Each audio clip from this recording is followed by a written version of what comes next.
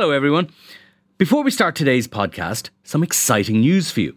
You can experience the Inside Politics podcast live in Dublin on May 16th when Hugh Linehan, Jennifer Bray and I will be joined by Cliff Young of Ipsos, one of America's top pollsters, to talk about the US election, our own local and European elections and much more. It's a breakfast event kicking off at 8 a.m. in Trinity College. If you'd like to attend, you can get tickets at irishtimes.com/events. That's irishtimes.com/events. I hope we see lots of you there. Hello there, and you're very welcome to the Politics Podcast from the Irish Times. I'm Hugh Linehan. Joining me in studio today were our political reporter Sarah Barden and our deputy political editor Fia Kelly. Among the subjects under discussion were Prudent Paschal Donoghue, Leo Varadkar's public image, what's going on in Sinn Féin after their emergency Ardèche, and gender balance in political debate in Ireland. You may hear a few disagreements along the way. Fiach, I'm looking at your Inside Politics digest this morning. It's all about Prudent Paschal. The summer budget statement came out this week. It's usually a pretty underwhelming occasion anyway. It seems particularly underwhelming this year. Yeah, it's kind of what initially was intended to be a couple of years ago when Fine Gael and Labour in office. We can't believe it's not really a budget, but it was initially intended to be almost half a budget where you'd have some sort of policy announcements. That never, the intention never turned out to be the case. Yeah, I think this newspaper foolishly cleared a couple of pages to fill it with lots of interesting detail, which didn't actually materialise. Yeah. And then what it has become is a very dry economic document in which they outline what they believe as of now they have to spend in the budget in October. So it's kind of done by necessity because you have to tell the European Commission in the springtime anyway what you believe your parameters are. So what initially started out as a spring statement is now the summer statement. So what Paschal Donoghue did yesterday, he said, look, I believe I have 3.4 billion of money to spend in this budget in October, the so-called fiscal space, although he says he's moving away from that concept.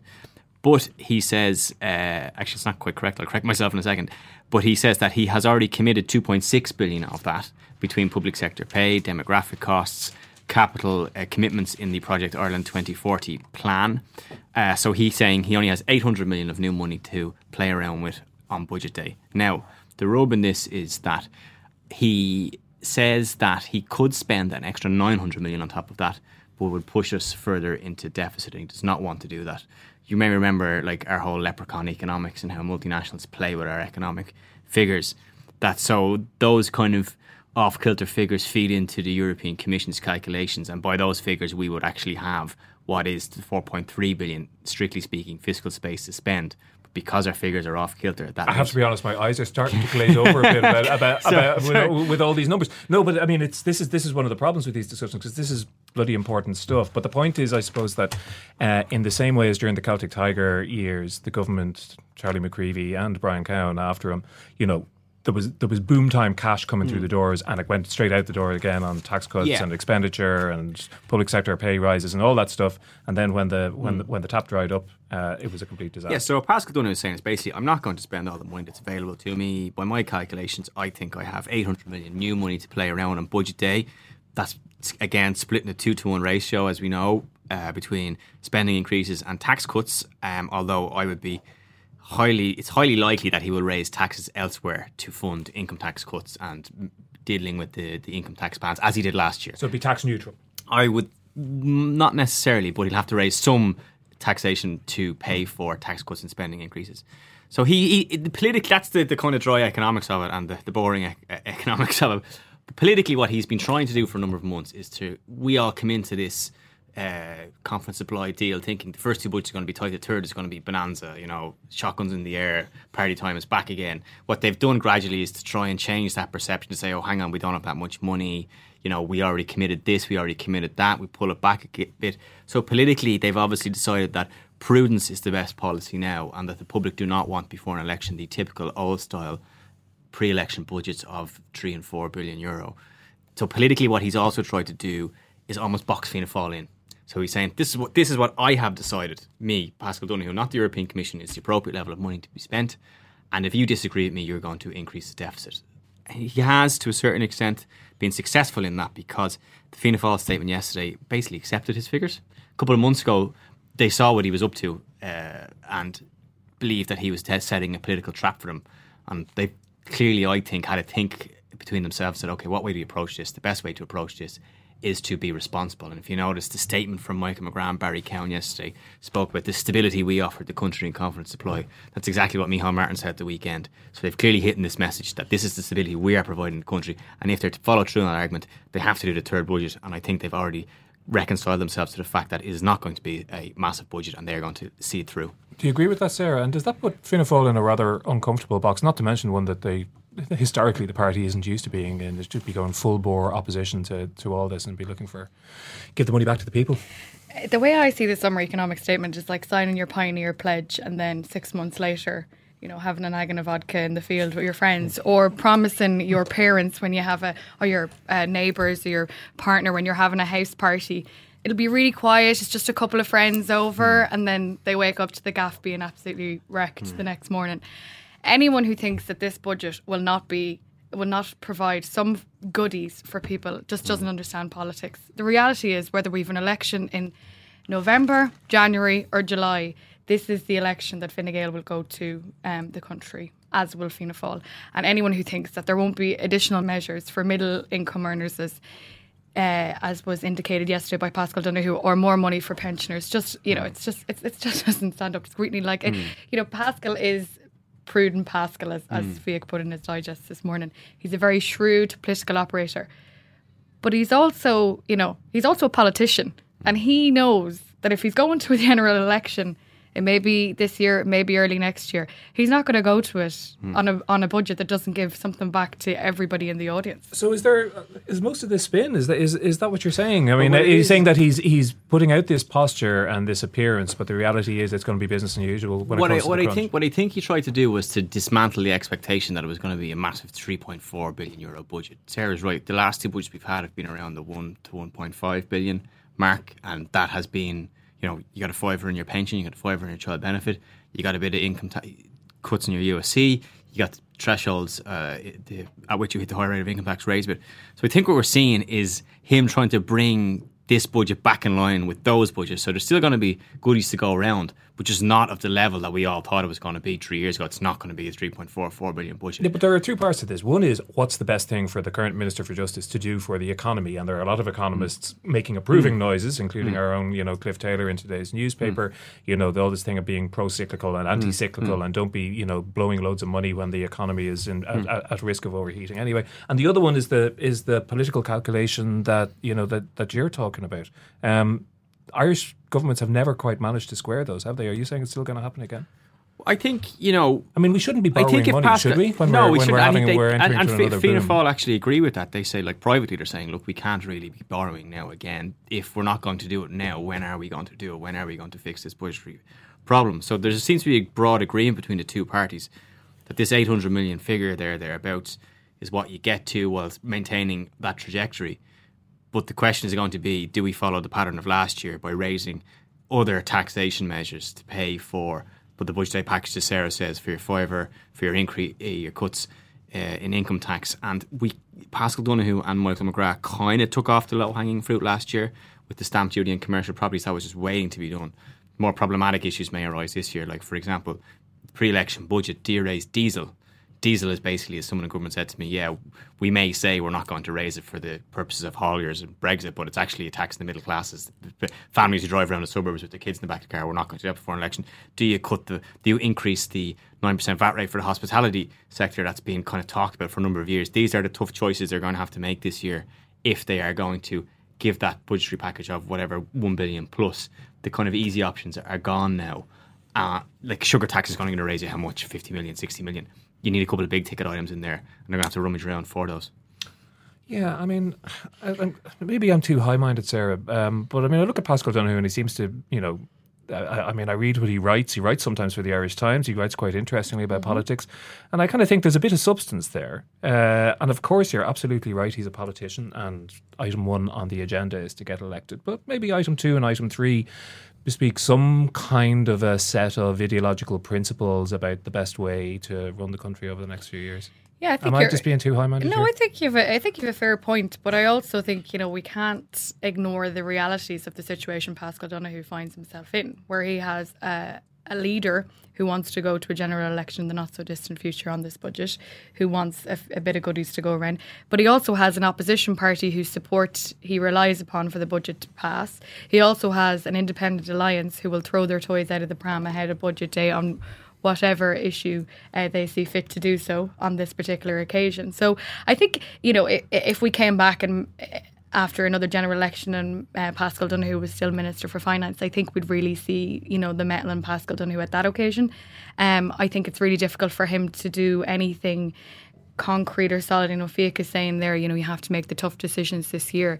In reality, those decisions that need to be made won't be made in this year's budget because they don't have the luxury of making them because, we're in general election territory. Well, I kind of understand that in relation to things like the diesel tax, which which Féin was talking about. But still, I think I was reading Harry McGee's digest yesterday about Paschal Donohoe, and I was wondering. I often hear from people in your trade, listening, and I'm listening a bit from outside, that Paschal Donohoe is has a very kind of a positive public kind of profile. He's seen as very amiable and outgoing, open. And then people say, but he's actually quite conservative. Does that mean ideologically conservative or as averse to risk-taking? Well, I would say averse to risk-taking. He does see Ireland as a Northern European country in line with the kind of German way of doing things, the Dutch way of doing things. That's what he sees Ireland as, this new Hanseatic League he's talked about. So that's very much where his point of view is coming from. And I do think that he's so much bet the house now on being prudent that if he doesn't adhere to this budgetary policy this year and he just opens the floodgates in September, he will have done irreparable damage to his own political standing. And as far as I know, there was a healthy debate within government around the start of this year, January, February, March, about what way do we approach this budget? Do we want to spend? Do we want to restrict the spending? And he was very much of the view that no, we need to pull some back, we need to hold some back. And it took some convincing of the Taoiseach to get him around to that point of view. Now, is that argument settled? As Sarah says, that's all well and good in the summer, but when you get to September and the pressure is on, that might change. But even the Taoiseach's statement the other day at the doorstep about, we're not going to risk everything, we're not going to do anything. They seem to be of a mind now that they've decided this is the best course. And to what extent, if at all, was the way that argument played out influenced by the way in which the last election played out, when you had an awful lot of talk going on in the run-up to it about the government was waiting and it was going to have a budget that actually finally had a couple of goodies, to use your own word, for the electorate, and they would get those out, and then you had to wait a couple of months for those goodies to take effect on the electorate, and none of that worked. They had a terrible election, the two government parties. Well, they talked about they keep the recovery going at the last general election, and they were rudely reminded that not everyone had felt the recovery. So do you want to go into another general election telling everybody you have X, Y and Z to spend, and if you vote for us, we'll give you A, B and C? Do you know what I mean? And I don't think that's a risk that they will take. But also people have in the back of their mind the issue of Brexit, and I think most polls would suggest that people are acutely aware of the consequences that Brexit may bring for Ireland. And I think, I don't think if that's your argument going into a budget, what political party could argue against that? Well, you could make the argument, and I have no doubt that some of the independents and the parties of the left will make the argument that we have a housing crisis of the worst sort whatsoever, and the state should be spending more money to fix that faster. The intriguing thing about yesterday as well was that Fianna Fáil are saying this has to be a housing budget. If there's one issue, this has to tackle housing and health, but they seem to be veering more towards housing now. And Paschal Donohoe said, well, hang on, we already have committed 1.5 billion in capital expenditure, and that's in Project Ireland 2040, and a lot of that's gone on housing. And the question then arises, yeah, but you've decided that. Usually the budget is decided in consultation with Fianna Fáil. They sit down over a couple of weeks and trash out what the budget should contain. So what he seemed to say was, well, we've already decided a lot of the capital expenditure measures in housing. If Fianna Fáil want to come with different proposals, that's fine. So on another level there, again, it's incredibly difficult for Fianna Fáil to come in. They have to prize open Project Ireland 2040 again. And I think their demands may be slightly different now. It might be, more focus on affordable housing, getting, tweaking to make sure that supply comes on board. So there's various different political kind of traps in this and webs within this that it's going to make the budgetary negotiations very tricky. And I think that it feeds into an election message of the economy is going well, the country is going well. Yes, there are problems in health and housing, but we fixed it and we are now managing it responsibly. I think that's the key message. Don't ruin it. And I think, if they get Fianna Fáil to buy into that, they can say, look, we've even made a convert to Fianna Fáil. The difficulty though is about putting the money in the rainy day fund, €500 million in the rainy day fund, where people would argue whether or not that should go towards housing. We've an immediate housing crisis. But then, in a year's time, if there is a property crash, which all indicators would suggest there may be one, will Paschal Donoghue be the wise man when he has 500 million in a rainy day fund in which he can rely upon when things go belly up? We should, we are talking very much about Fine Gael and Fianna Fáil here. We should also remember that they're not just the only two parties in the Dáil. Obviously, they are the ones that formulate the budget, but the Labour Party has taken that position that Sarah has said. They are accusing Paschal Donoghue of basically pulling a political stroke here by holding some money back, and they say, look, there's far more there to spend than you're letting on. They don't subscribe to the idea of a rainy day fund. They say this is a rainy day when you have issues of health and housing to solve. But Fianna Fáil's the rainy day fund was their idea. They're bought into it. The government are bought into it. And, it'd be very difficult to break that apart now. And to what extent does that political dance work there now then? That Micheál Martin has put Barry Cowan, who's a more pugnacious kind of a figure dealing with some of these issues on the floor. That was the fear. I remember the day the Fianna Fáil reshuffle. I was on holidays actually, and I got a text from someone in government going, "That's it, they're going to blow up the budget because they put Barry Cowan in public expenditure." I don't think that's the case. Micheál Martin last week, I was speaking to him myself, and he said he is now flagging the October Council as the next big milestone that needs to provide stability. So that to me said we're signed on all the way till October now.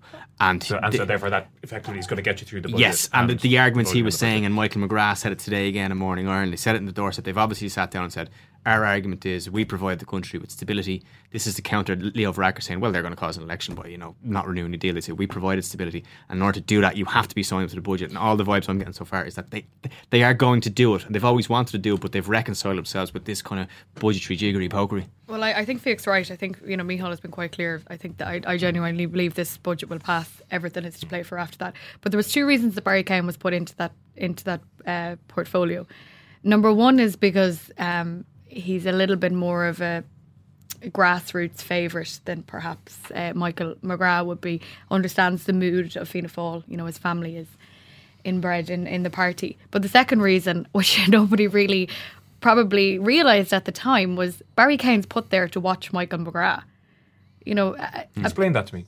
A couple of months ago, prior to the abortion referendum, it looked like Micheál Martin was in a bit of bother. 34 of his TDs were standing in a photograph opposing a policy that he was canvassing for, and the only alternative at that stage seemed to be to Micheál Martin as leader was Michael McGrath. He had the support of the majority of the parliamentary party on his stance on abortion. He's a very fine political operator. He's really articulate when it comes to media. So Micheál Martin's, he's quite wise, and he knew, Michael McGrath could potentially go on a solo run if left there unobserved. And I would see it that Micheál Martin made the decision to put Barry Cowan in there to keep a very close eye on Exactly the kind Michael of insight that our listeners like to come to this podcast. Let's go in wheels within wheels again, and let's forget the Cowans don't forget either. The Cowans remember who took Brian Cowan out all those years ago. So absolutely. So an election in February then? It would seem to be going in that direction now, because there is this kind of dance that, the October Council is now there. Micheál Martin said that's really important. The budget is now looking like it's going to be agreed. So it's an election a week before Britain, a month before Britain. But then if he says that October 2018 is so important, then why not March 2019 when Brexit actually takes effect? And there is talk this week I saw of even a special council meeting in December or November. This could go on and on. So the question I think will be is, when does Leo Varadkar formally approach him to extend the deal? He said he wants to do it before the budget. So when does he do that? Does he do it in September? And what does Micheál Martin say? Micheál Martin said it's a matter for after the budget. So, that's the next question really. When does he approach him? Probably around, let's say, after September. He'll get told no. This is the review is the end of 2018, and then what does Micheál Martin do when he then approaches him a second time? It's time to talk. Well, Micheál seems to think that it's not going to happen until the end of the year, so there just already seemed to be a conflict as to whether the negotiations will begin. But I'm a bit of a cynic. I think this delay in introducing the abortion legislation has all got a part to play in when the timing of the next general election will be, because if if it was introduced in July, it could potentially be passed in October. Okay, so you go to the country with the abortion issue, off the agenda. This is what the people voted for. This is what we've the Houses, the Oireachtas have now legislated for. If you give it that extra bit of, I suppose, space and time, and it's not passed until the end of the year, we go to the country in February, abortion won't be a general election issue. If we go to the country prior to the passing of abortion legislation, it will absolutely be an issue. But also the second thing is that Leo and Fine Gael are very much going up in the polls. There's no question or doubt about that. But he's also mindful that there's something that may potentially, he hasn't had a very difficult time as leader. Really, the biggest controversy has been the cervical check issue. People have supported the government's position on the Brexit. Francis Fitzgerald issue, which was a bit of a wobble. Yeah, but it didn't reflect anywhere in the polls. Right. People actually, there is a view among some of the front pages of Fianna Fáil that he's doing so well. The best we can do is sit and wait for the halo to fall off him, and let's just sit it out. And why not do another year if we have to? And speaking of that, Leo as a product, how's that being developed or managed? We were hearing of a couple of leaks over the course of the last few days about what the approach is to the presentation of Leo Varadkar. Yeah, Sunday Independent had a story about Fine Gael road testing slogans about, let Leo lead on. Prudence, not promises, was one that hardly would get the juices flowing. I can't remember the rest of them. They all sound terrible. Yeah, but there's let Leo lead on is really, really I terrible. think that was kind of tongue in cheek. I think the one they've chosen, the one that won, as far as I know, Fiach, is it was Leo's team. Let Leo's team lead or something. I think that's the one they've actually chosen. If you look at their social media account, they have all these Fine Gael's social media account. They have all these photographs of Leo standing with Simon Harris, Paschal Donoghue, and you'd want to stay away from the gin and tonics if you were going to have to be Madigan. shouting that out. That slogan from the rooftops, all right. Yeah. But what it is there is a group within the party at the top of the party that is doing all this stuff, and it's been very much working away in the background since Christmas. And it's with a view to being ready if he wants to call it, or when he wants to call it, that they got caught at Christmas and they're not going to get caught again. And in terms of the day-to-day management of the Taoiseach, that's a bit different from his predecessor, for example, is he? I mean, I know you guys in the political core are a little peeved sometimes that he doesn't do the sort of doorstep accessibility. Well, Bertie used to do 3 a day. Someone's to remind me the other day, which is a bit much, but he kind of set this bar. And then there's tradition that the Taoiseach is accessible to the press to answer questions on the issue today a couple of times a week, not every day, a couple of times a week. But there is. Is that a tradition back to Bertie or back further than that? I think it goes back to Bertie mostly. I'd have to ask some of my esteemed colleagues about whether John Bruton did it or not. But I think it was a kind of an arrangement arrived at because people said, look, we can just approach in the street and ask you questions if you like. Like, if you want to operate that way, we'll do it. And they said, okay, no, there's a different way of doing things. We'll do what kind of media haggles or whatever. And I think in keeping with Varadkar taking over, a lot of talk last year when he took over was about how he was going to adopt a more, not presidential, but more distant style of leadership, kind of the Macron Jupiterian model, not accessible to the media as much. The parliamentary party would say, and I even noticed myself, he turned up to a commemoration in Deansgrange Cemetery on Sunday with 2 cars, so 2 big shiny Beamers. It's this kind of projection of the office, and I think that's what we're seeing. They're trying to bring him back into this. We're not that accessible all the time, and it's causing a bit of trouble on our front because we feel he's not as accessible or answerable to us as much as previous. The former Taoiseach Enda Kenny had a rule that he wouldn't do doorstep with media on a Tuesday, Wednesday, because he would answer questions in the Dáil. And most media accepted that, but he would do a doorstep on most other occasions. Where Leo comes into a bit of difficulty is that he was more than accessible to the media at every single event that he attended as Minister for Social Protection, as Minister for Transport. And Minister for Health for that matter too. He was available to us and willing to answer our questions in a very forthright and honest way. It's probably got him to the position that he is because even as he says in his Twitter profile, he was a man that was known to talk too much. And suddenly he becomes Taoiseach and he starts to enforce that. Why do you think he's done that? Is it about crafting a certain perception of it, or is it that he's not actually terribly good at these? He has a rule though, which I think is actually important in this conversation, is that if there is a controversy in health, if there's a controversy in justice, if there's a controversy, his rule is that the minister in that portfolio has to be the one answering questions before he has to answer the questions on particular subjects. Okay, well, there's a certain logic to that. There is, but also in people, whilst, let's say, for example, in the cervical check controversy, you know, Simon Harris was out almost every single day on the subject matter. And Leo Varadkar didn't answer questions on the subject, only in the Dáil.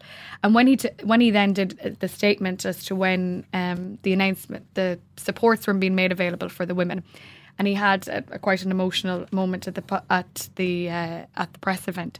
The women who were affected found his intervention quite cynical. Like Emma McNahuna, Vicky Phelan, both spoke to Sunday newspapers that weekend, saying that they found him to be, I think the word Vicky Phelan used was he cried crocodile tears and stuff.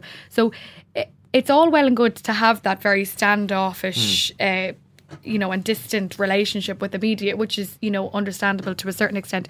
But also that has repercussions then for how everybody outside our little bubble sees you and shapes their perception of you. Because really, most people don't care whether or not you guys get to do the doorstep with the Taoiseach 2 or 3 times a week, and you get excited, and it helps to kind of fill the bottom of page 5 if he says something halfway interesting. Feed a couple of paragraphs into the story. But I do think he's not that. I mean, having seen him in groups, he's not great. He's probably better in a one-on-one situation. He's not the most.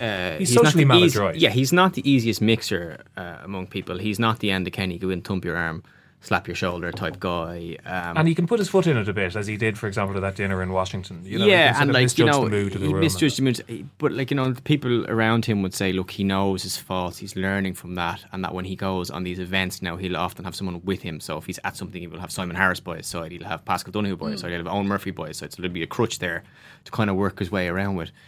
But I think the pulling back is quite deliberate, and it is this about the office. And one of his people close to him said to me, I had to do a piece on his year anniversary a couple of weeks ago, said, he sees himself more as a kind of not as a president, like he sees his engagement with the public more along the lines of what Mary McAleese or Michael D. Higgins would do.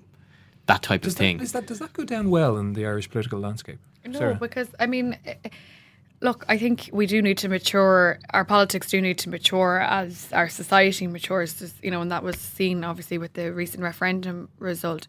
But I don't think in the Irish political landscape, I don't think there's anything better than meeting people, speaking to people, and I think that's where sometimes he falls down, because he is quite a shy individual. To be fair to him, he meets a lot of people, like even the people I was speaking to in government who were pointing out his shortcomings quite bluntly to me, said, but he does work hard. Oh, no, and he is on the road a lot. It's just he doesn't talk to. No one's doubting that, but I think it's the level of your engagement with the people that you meet. You know what I mean? And I was at an event with him in Dublin Central. It feels like a lifetime ago now, but it was probably only a couple of months ago.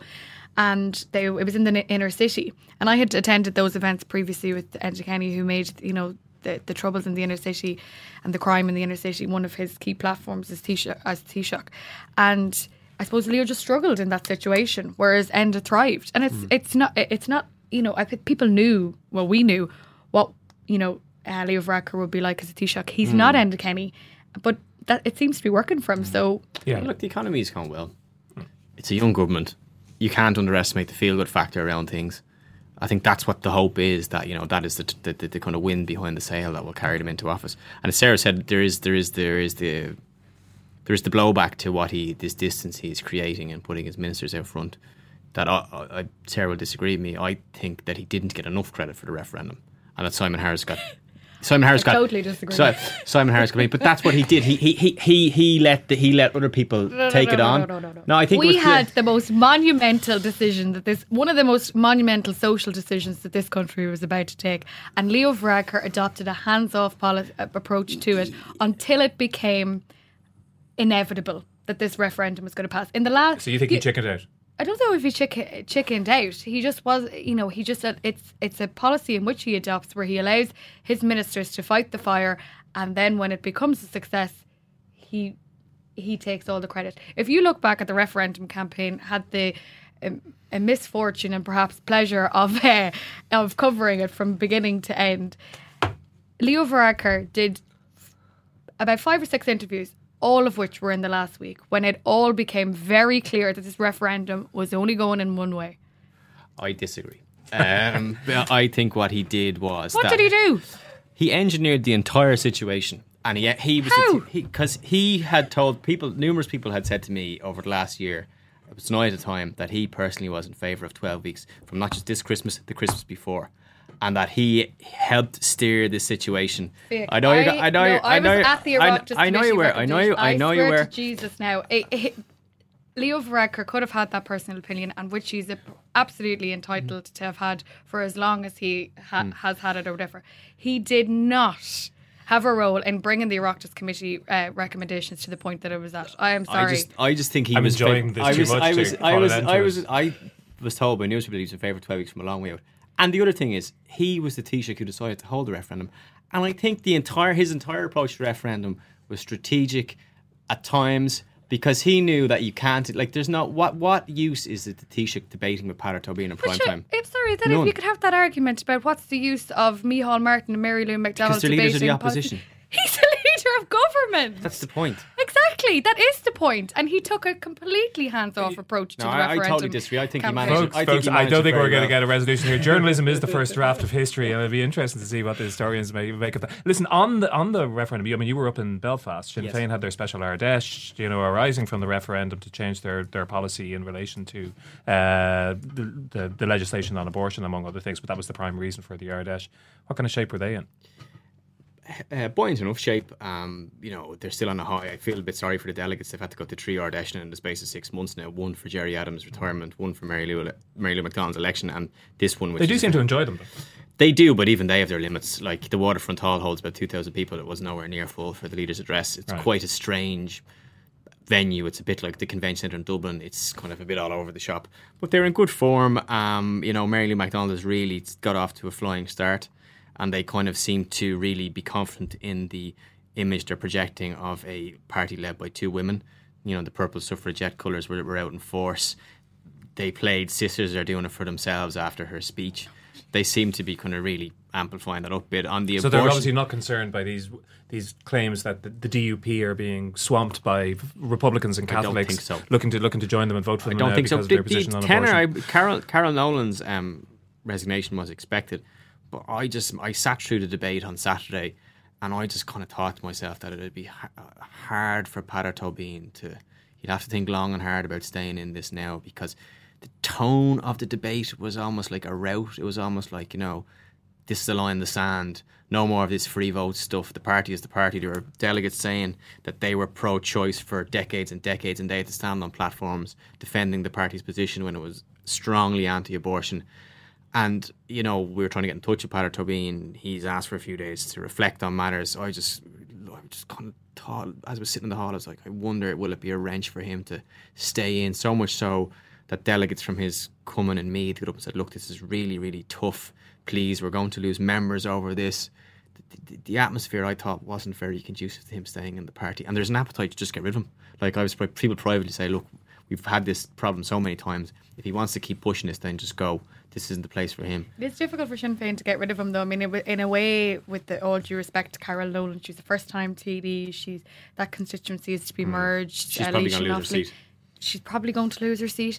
Peadar is a vote getter for Sinn Féin. In reality, if they're seeking to build the party in the next Dáil and Shannon, he is a guaranteed seat. If he was to stand aside and become an independent, it'd be very difficult for the party to what Fiach's kind of saying, it sounds to me, and looking at reports over the last day or two, it looks like Sinn Féin, the party, would be willing probably do some slightly tougher version of what it did at the time of the Protection of Life During Pregnancy Bill with Peadar Tóibín, i.e. some form of suspension for a 6-month or 12-month period. Yeah. But Peadar Tóibín might actually feel that he can't remain within the party himself. He's obviously thinking about it. The atmosphere in that hall was just so...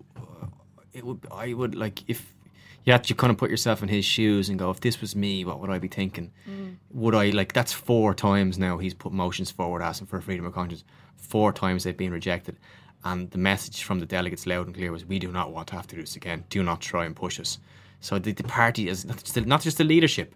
The entire organisation has kind of turned against it. How does this feed it all into, obviously there's conscious votes permitted in the other 2 large parties, Fine Gael and Fianna Fáil. How does it fit into the narrative that Sinn Féin is still only a partly democratic party? That unanimity is required once some central core of the party has made a decision. Does that play into that, or is this a new kind of a internal party debate?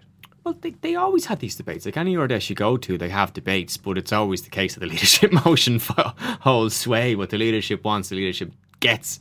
You very rarely see the Sinn Féin grassroots standing up and sending something back to the Ard Comhairle going, no, thanks very much.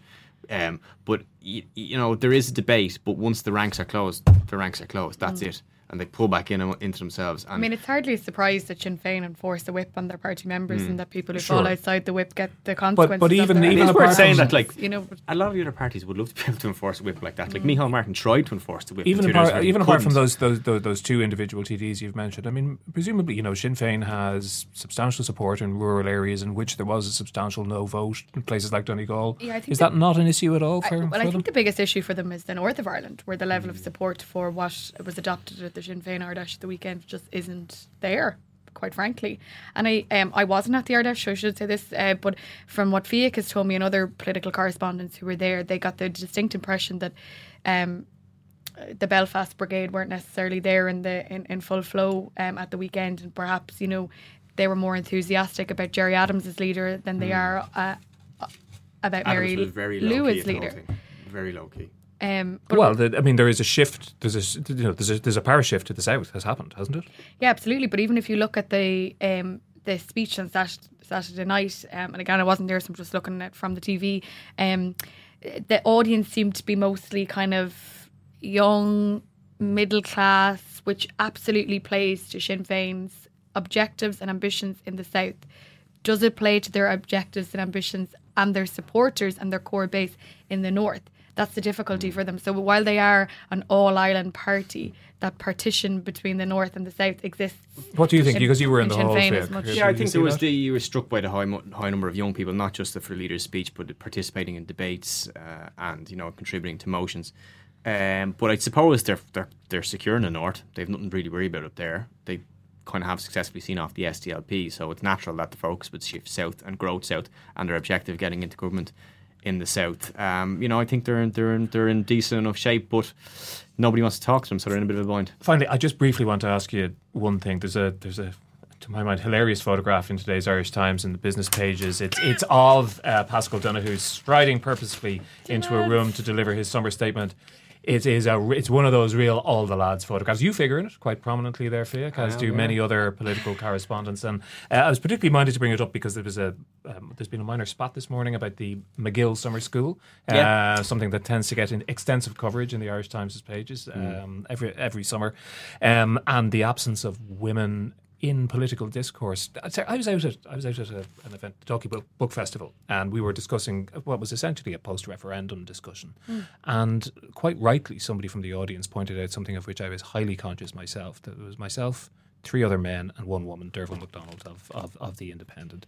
And we see this problem in this podcast. We are conscious of it. We try to make efforts to address it, but we fail a lot of the time. How much of that is down to my fault or the producer's fault or the difficulties that we have in actually achieving something that might reflect the actual people who live in this country? Look, I think for me, I always have this difficulty where sometimes I get phone calls from broadcast outlets and they say, we need a female on the panel, so can you come on? And I have this notion, this concept that I shouldn't be asked to be on just because I have certain bodily parts. I would rather be brought on because I have an expertise in the area in which they're going to be discussing or whatever. There just seemed to be a level of consciousness that's on broadcasters' shoulders in particular with regards to panel discussions and so forth. I think the difficulty though is that, the calibre of females that willing to speak about the referendum on the 8th Amendment. I mean, the fact that you had 1 woman on a panel to talk about a referendum, it wasn't which actually was a debate driven, about the referendum. It was a debate about the whole political landscape in Ireland. But given the time, given what has happened, the referendum was the prime subject. Well, yeah, I mean, given that is the most monumental social decision that this country has taken, and probably the biggest political issue that has dominated the political agenda for the last year and a half. There are plenty of female political correspondents. There are plenty of female politicians who played active roles in the referendum campaign. It just doesn't stand up to scrutiny. Like, I think, to be fair, look, if you asked me to go to the Summer Economic Statement yesterday and cover the press conference, my eyes would have glazed over as yours did at the beginning of this. It's not my cup of tea.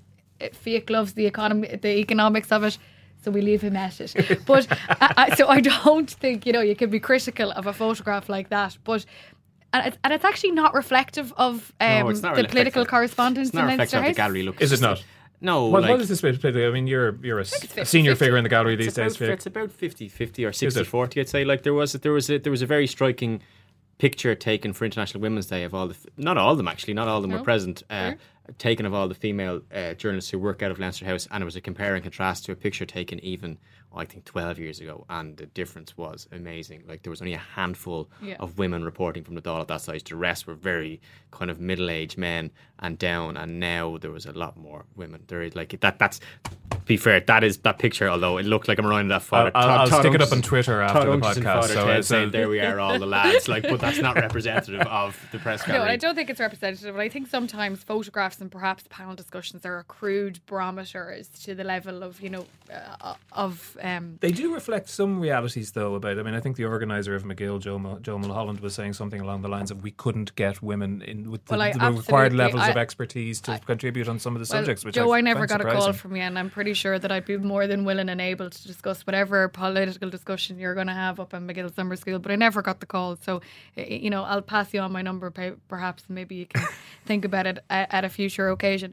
Look, the people who are up there are perfectly entitled to be up there. Like Fintan O'Toole is going to be up there. Stephen Collins is going to be up there representing the Irish Times.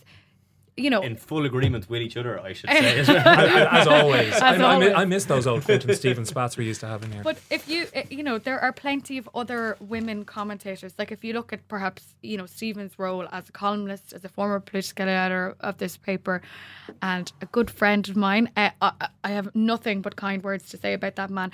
But if you look at his role, Justine McCarthy from the Sunday Times, perhaps Sarah McInerney, former Sunday Times political correspondent, presenter on TV3 and RTE. There's that money name in one or two. Ursula Halligan, Miriam Lord, anybody. We could go on and on. Absolutely. We'd all love to see the Miriam Lord behind a microphone. That's a work in progress.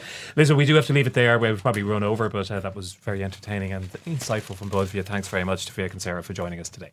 And that's it for this edition of Inside Politics. Thanks very much to our producer Jennifer Ryan and engineer JJ Vernon. Remember that you can subscribe to us on iTunes or your preferred podcast provider. You can also find us at irishtimes.com/podcast, and your views are always very welcome. You can mail me, or you can always find me on Twitter, although maybe not for the next couple of weeks because I'll be off on holidays. My seat will be held by Pat Leahy, very capably, I'm sure. Hopefully it'll still be here when I get back. But until then, goodbye and thanks very much indeed for listening.